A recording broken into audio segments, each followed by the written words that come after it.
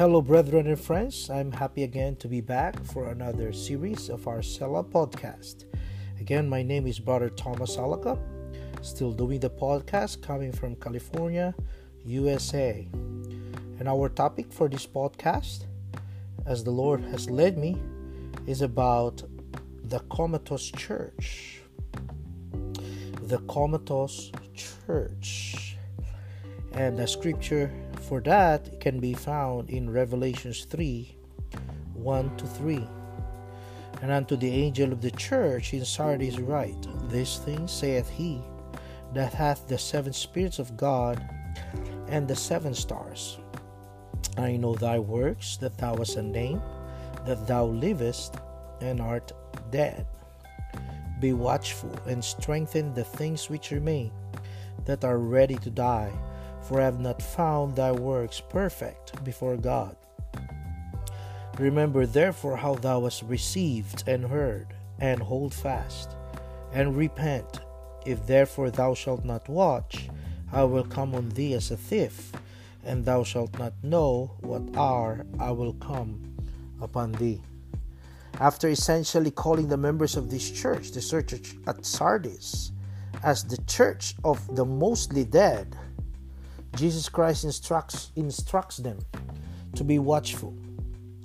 He compliments them with this: strengthen the things which remain, which qualifies the meaning of the word watch.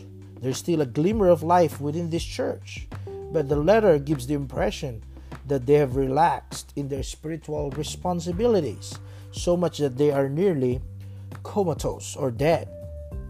They have not been vigilant in their core responsibilities or on guard against deception, neglect, and allowing maybe certain doctrines that creep into their church.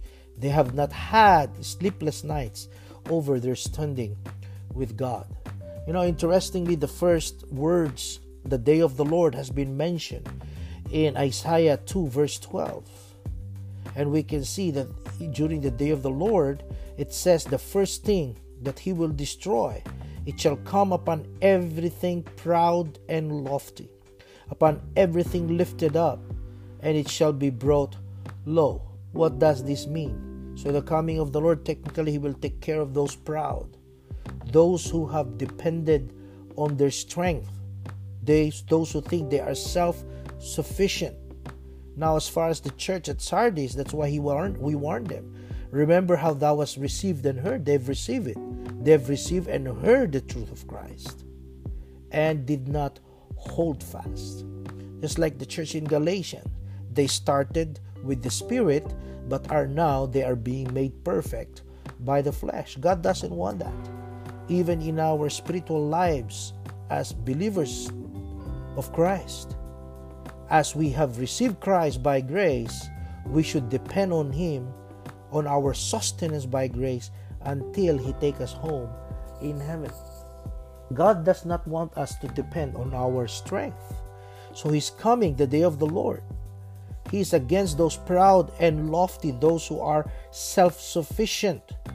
So we can see that even this state of spiritual near-death experience of this church can even come to them, even though they are watchful of the things that are happening around them, maybe world events by the time.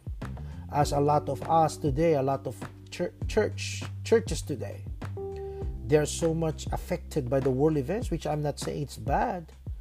It's so nice if we be watching world events. I watch the news daily, but that shouldn't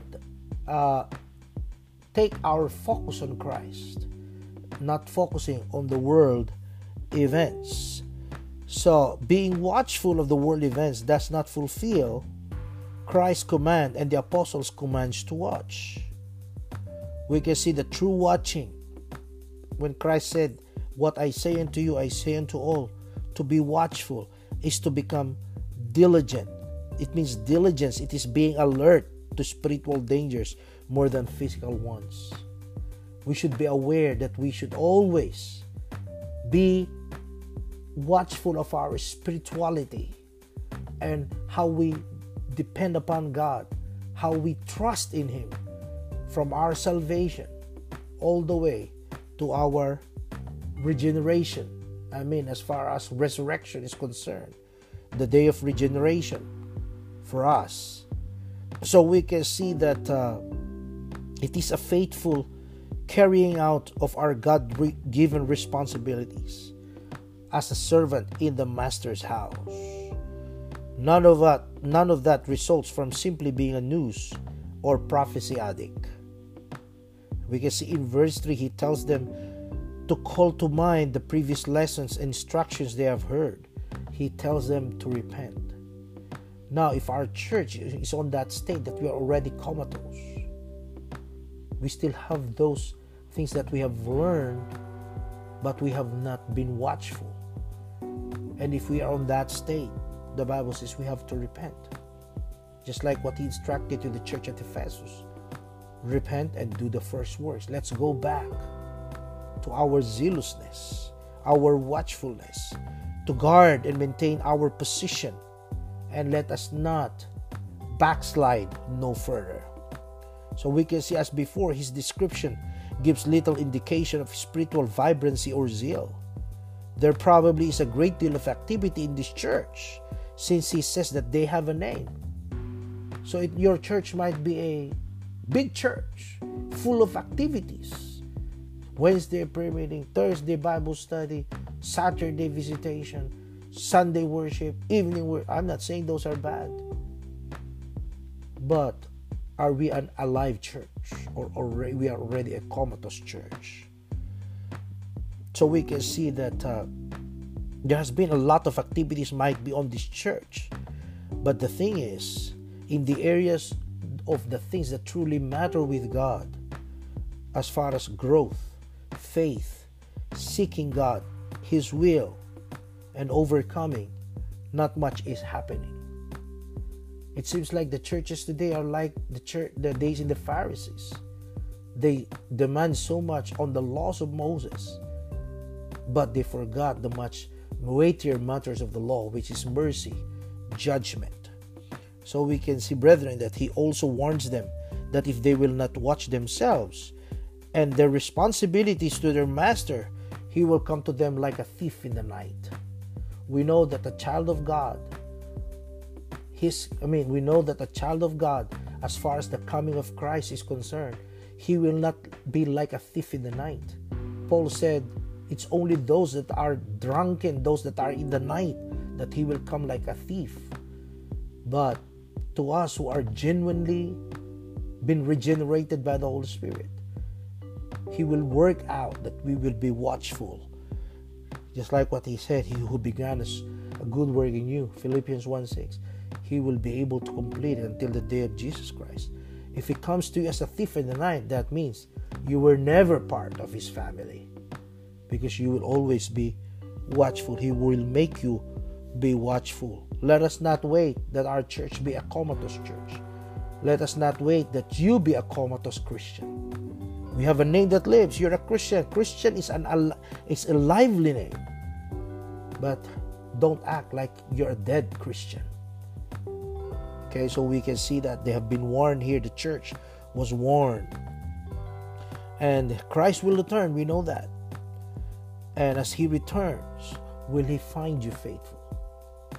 Will he find you as your church, not a comatose church? Will he find you not a comatose Christian? We know that you won't die no more. As a believer in Christ, if you are really genuinely been born again, we don't believe in losing salvation. But there has also been a lot of instructions that we should walk in the Spirit. Let us be watchful. Let us bear fruit. So, we've been warned, brethren. This is a solemn warning. It was issued to the church at Sardis.